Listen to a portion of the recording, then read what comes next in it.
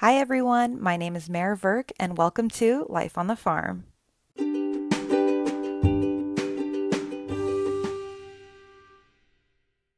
Hi everyone and welcome back to another week at Life on the Farm. This week we'll be talking about my second week on the acute care cardiology service, and I was there for 2 days because of residency interviews, but I actually had my first weekend shift, which was really cool.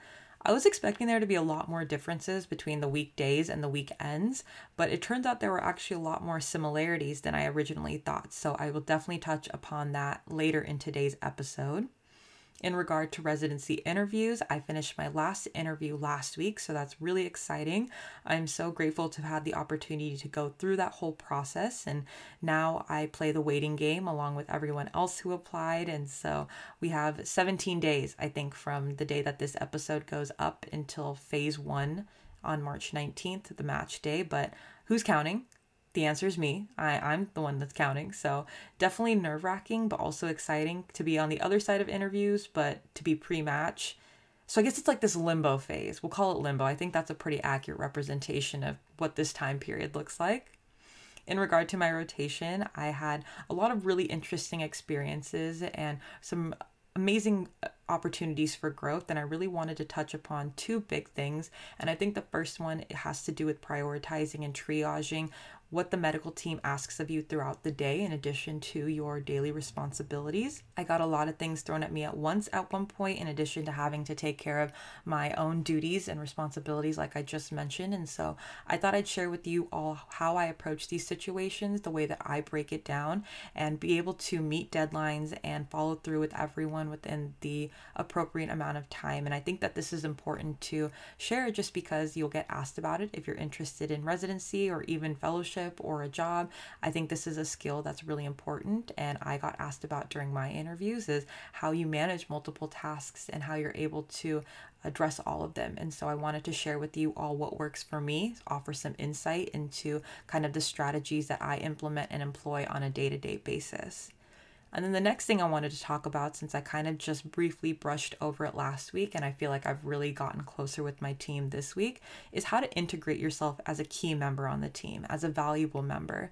And this definitely goes back to 2 episodes ago and putting your best foot forward.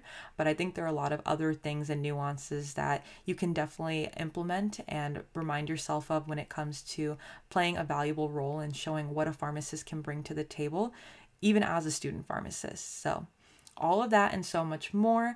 As the title suggests, I aorta tell ya, I oughta tell ya, and that's what I'm going to do this week about my experiences, share with you some insight, and hopefully you can take away a tip or trick about how to prioritize, triage your responsibilities, how to become a key member of the team, vibe with everyone, and really be able to make an impact. So without further ado, let's get into it. We'll go ahead and kick things off by talking about how not only to prioritize your daily tasks and responsibilities, but also triaging the things that the team asks of you throughout the day. So just to give you all a little refresher, we start the day by doing table rounds. So we all sit together, we go through all of our patients extensively. And during this time, we also do teaching. And so the medical residents, fellow attending, do a lot of teaching about the certain disease states or the certain devices that our patients are on at this time. And so it's a really great way to kind of get familiar with what's going on. And I think just a quick side note, it's really great to be able to attend these sessions. Let's say that your team does teaching before rounds. If you're able to go, I highly recommend, because what they talk about there really can impact some of the decisions you make for your patient. I think something that we don't learn in pharmacy school, and it makes sense just because there isn't enough time to cover all of these different things. And this is the value of being able to go on Appies and learn all of these different things in real time with real world scenarios, is that a lot of these different devices or situations that our patients are in very much affect their physiology. And based off of that, we can go ahead and tailor their medication therapy to their current state. And that's constantly fluctuating. And again, one of the really cool, challenging things about being inpatient, especially on this service where we cover cardiosurgery, cardiothoracic ICU, cardio ICU, just the general cardiology, even patients in the ED and whatnot. Being able to really think about all of this and tie that back to the medication is something I'm finding to be a really exciting part about this experience. And so, like I mentioned, during table rounds, we talk and whatnot, and I offer recommendations in those moments that I noticed right away that I feel like we can make during that time.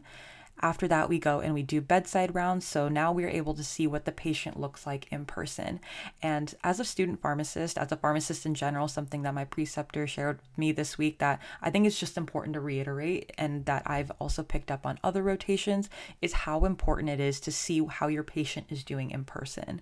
There's all of this information in the EMR, all of the words are written there, everyone's interpretations and whatnot. But as a pharmacist, you are a clinician and a provider, and seeing the state of your patient can give you a lot of insight into how they're doing. And I think this has a lot to do, especially if you have a patient who is experiencing septic shock, if you're trying to figure out if they're improving clinically, what do they look like? How do they appear? And so a lot of these things can give you some indication if you're unsure really what the clinical picture is just based off the numbers. And so again, I think that's why it's really valuable that we not only sit down and really dive deep into these patients, but also take that extra step of going to the bedside, talking to the nurses. I love doing that because they obviously are the ones who spend the most time with the patient, and really working all together. RT is there too if the patient's intubated or whatnot, and really kind of moving forward with our plan that we already kind of devised during table rounds. And so by the end of bedside rounds, sometimes we've made additional adjustments. There are other things we want to consider. They're making moves that we didn't talk about beforehand. So then I need to think a little bit more about what changes I'd want to make. And so after the bedside rounds are done, I go back to the cardiology pharmacist office. And throughout table rounds is normally when I write my notes. So when I go back to the office, I try to finish those up, review any recommendations that I made, and at the same time, look into kind of what we talked about on bedside rounds and see if there are any adjustments I need to reach out to the team in regard to medications. And then for the rest of the day, the team basically just asks me questions if they have anything. I monitor the queue to make sure that what we talked about is what ends up in there. And so I had a particular day this week where we had a very complicated patient. And so there were a lot of different things coming in from a lot of different people. Generally speaking, one of the residents is in charge for a patient, and so it's like a one-to-one system. But again, it's very much a team effort. And so there are a lot of people who are working hard on making sure these patients get exceptional care. And so sometimes multiple people have questions about just one patient. And a lot of these patients can be really challenging. And so I not only had a patient who needed to be dosed for vancomycin and cefepime, who was on continuous SLED hemodialysis. I had a patient with an Impella who had an ACT goal. So that's basically the activated clotting time, which is not a unit of measurement that we learned in pharmacy school, so I wasn't super familiar with it. But this patient was being monitored while being on heparin with the Impella, also developing a mural thrombus, so trying to figure out what to do for anticoagulation. I also then had to make sure that the orders my team were placing had the right admin instructions and that the patient needed these particular medications. And then I had another separate patient who had their own antibiotics that I needed to figure out. And so all of these things are happening at once. And I am also trying to work on my own med histories and anticoagulation educations that I have to do during my day. But I'm also getting messages from the team about all of this, and my preceptors have their own patients as well.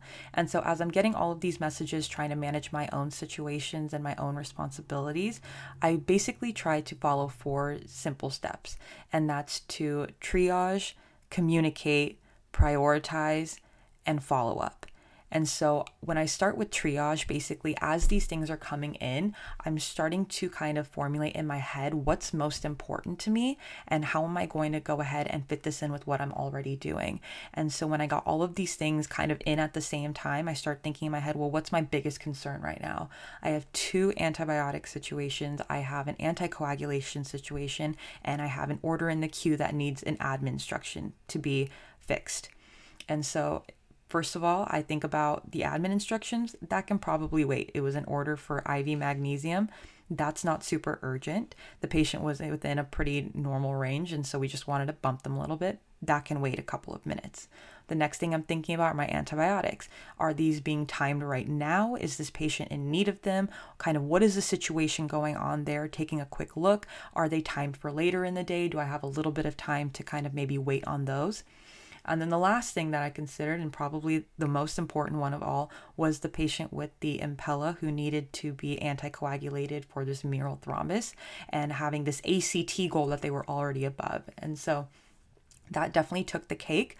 I was able to wrap up what I was finishing working on. So I was already at the end of my anticoagulation educations and my med history. So I was able to wrap that up. And then I started working on the anticoagulation. And so that's basically the triage part is in my head, kind of putting everything into a particular order, but being open to the fact that another thing totally could have come my way, something could adjust. And so being ready and flexible for that.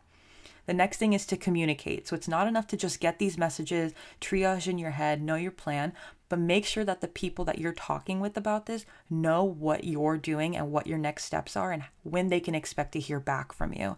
Again, it's important to keep everybody in the loop. It not only fosters a good working relationship, but again, it's for the sake of your patient. It keeps everyone on the same page. And so as I get these messages in, I give everyone an estimated period of time by which I will get back to them with more information. I give myself plenty of time. The more urgent ones, of course, I try to figure out immediately, such as my anticoagulation one. But for the 2 antibiotics, I let them know I'd get back to them about half an hour. And for the order, I just wanted to hold off for a second, making a mental note that I would go ahead and shoot that doctor a quick message about it. So once everyone was aware of what my game plan was and when they could expect to hear back from me, I start to then do my own work. So I start looking into what to do for this particular anticoagulation situation. And just to give you some insight, patients who are on Impella, which by the way, I had no idea what an Impella was before this rotation, and I didn't even know what it was until I showed up that morning. And luckily, our team does teachings, like I mentioned, during table rounds. And so just a quick little, blurb about it is this device that goes, it's like a wire basically that goes into the left ventricle. It has a motor inside of it and it's able to pull blood from the left ventricle and pump it into the aorta. So it increases the amount of volume of blood that the heart is able to put out. And so this requires a heparin purge to go along with it, but the team was using a specific type of parameter to monitor it called activated clotting time. And so the Impella, this device, actually has a recommended value of the 180 mark.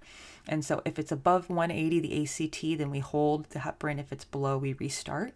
But this patient also has a thrombus. And so much to take into consideration, but at the end of the day, basically the resolution was that for a patient to be anticoagulated on heparin, their ACT would be about 120. And so as long as this patient is being maintained on this goal of 180 because of the Impella indication, they would be anticoagulated in regard to the thrombus as well. So I was able to work with my preceptor through all of that. I absolutely did not know that on my own, by the way. And so we definitely talked that out and I got back to that provider as soon as possible to let him know. My next follow-up was looking at the antibiotics, and so I was able to time everything. Again, me dosing vancomycin for a patient on continuous SLED hemodialysis. That is not something I learned in pharmacy school, so that also warranted a longer conversation. And then last but not least, I of course have the other antibiotics for that other patient, so I've definitely followed up on that. And then last but not least, I made sure to message the doc to let him know that he needed to change the admin instructions. And so that's a really quick thing that we can just go ahead and kind of follow up throughout. And of course, if it's a stat order, make sure that that's prioritized. But again, it's all on a situation to situation basis. So just being mindful of that, but that's kind of the way that I go about things. And so that kind of wraps up the follow through part, is that you get back to everyone with your recommendations.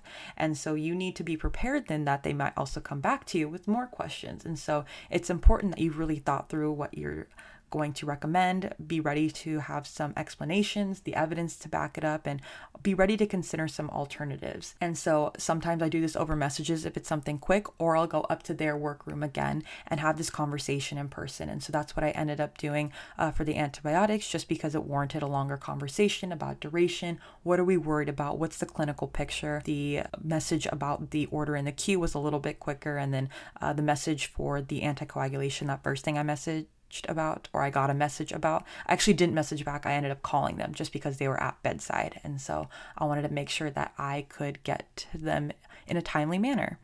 And they were moving around a lot. So I was able to have a conversation with them over the phone, which was great. And so that's kind of just what I want to talk about, because it can be really overwhelming. And as a student, you also feel like you have to take on a lot, or maybe that's just me. But I think it's also important to be reasonable and to let everyone know that you're working on these things and they do take time, and that's totally okay. But it's important also to have a strategic game plan and make sure it's one that's at the benefit of your patients. And if you have trouble prioritizing, if you have a lot of questions at once, definitely talk to your preceptor. You are the gatekeeper for this team as far as the meds go, and so making sure that the patient is taken care of is your number one priority. So if you feel overwhelmed, you feel like there's a lot happening, definitely tell your preceptor, because it's more important to make sure that the patient's taken care of than to feel like you need to save face for some reason. So again, those are kind of just the steps that I take. And so to review, it's the 4 things. It's to triage, communicate, prioritize, and then follow up. And so again, triaging as everything's coming in, figuring out what order you're going to do it in, communicate, let everyone know when you're going to get back to them, prioritize, addressing things in the order that you think they are the most important, the highest acuity, and then going from there. And then 4, follow up and follow through for your own sake as well, because this is also a time where you want to make sure that you can leave the hospital knowing that every loose end is tied. Never leave without having handed off a certain situation if it isn't taken care of, or stay and take care of it yourself. That's definitely something I realize for my own sanity.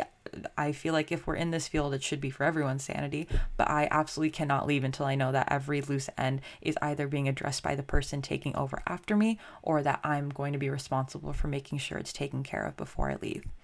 But just wanted to share that because a lot of things can happen, and it was definitely a very high intensity day, and it's just something I want to talk about because you'll definitely get asked it in interviews, and it's something that I was able to reflect on during my own interviews, that certain experience. And so I thought I'd go ahead and share with you all in case you're wondering kind of what it's like, because some days are way more hectic than others, but at the end of the day, it's really about how you handle them and how you're able to contribute and really make a positive impact.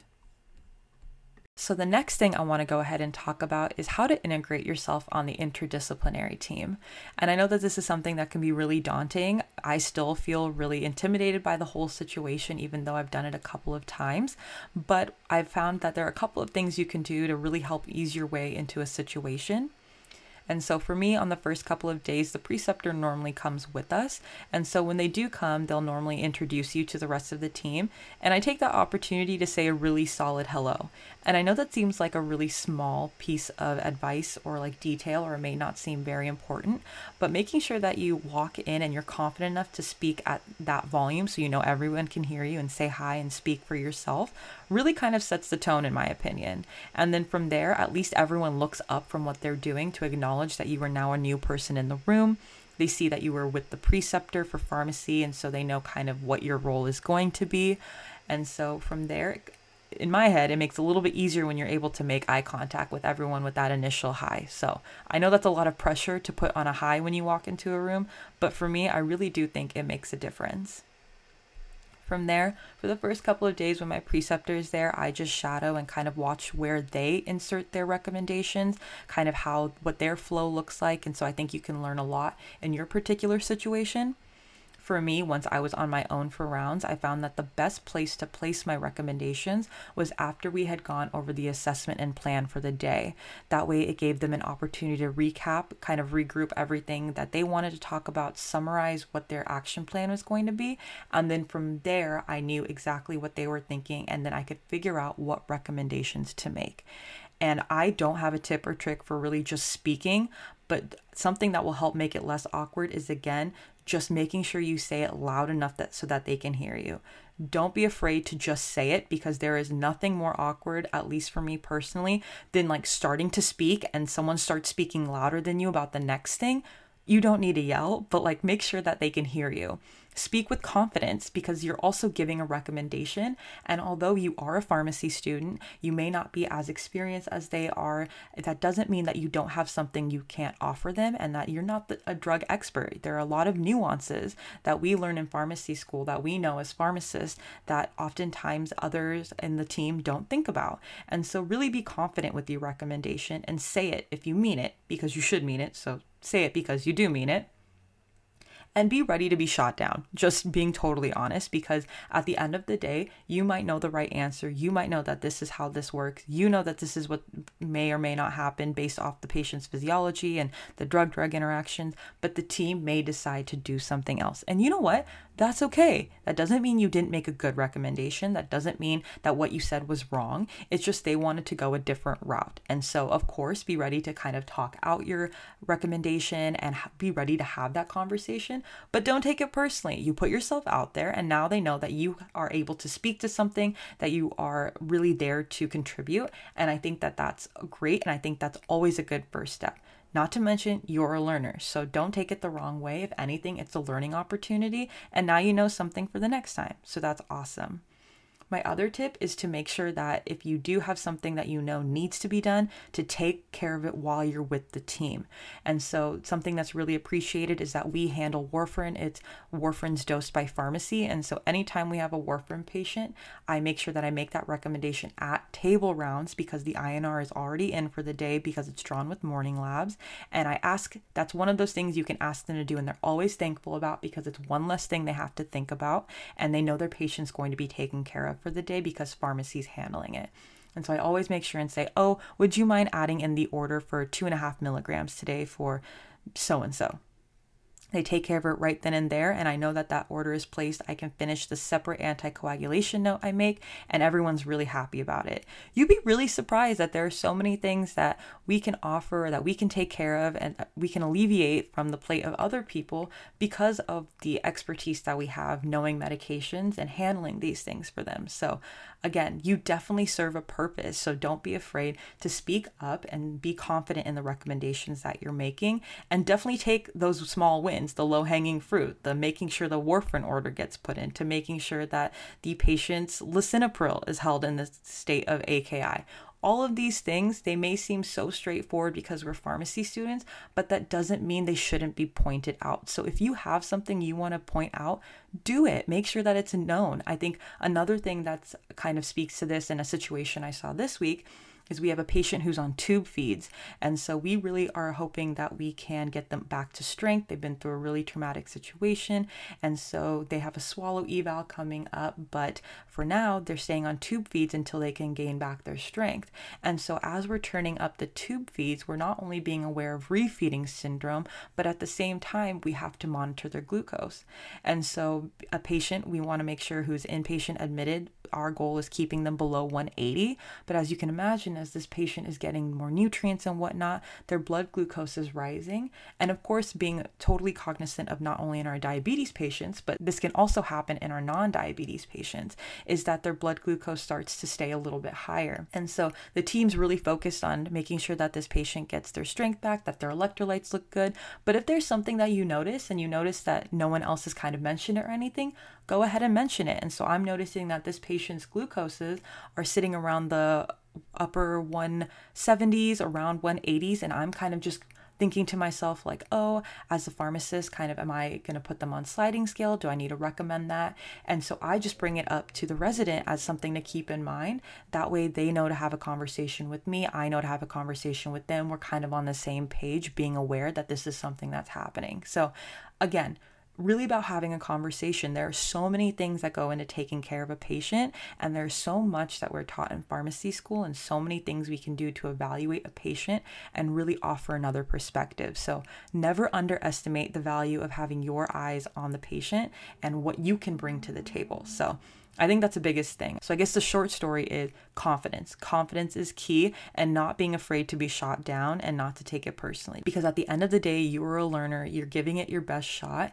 And of course, if there's anything you're ever hesitant about, you can loop your preceptor in on it too, or wait until after rounds to bring it up to them. So if you need to get more advice, or if you need to kind of run it by somebody else, you can wait until after round. And then the thing you'll see over time is that eventually they'll turn to you. They'll start asking you questions. They'll start looping you in on kind of figuring out what to do, or like ask you questions about comparisons between medications, if this is better than that. And you'll start to see that you'll become a part of the team. But it really is about coming in with confidence, making the changes you know you can make right then and there, and following up with the ones that you may need to talk to your preceptor about a little bit longer. But again, as long as you are going to them with evidence-based recommendations, you're ready to have a conversation about it, and you speak with confidence, I think it definitely can go a long way.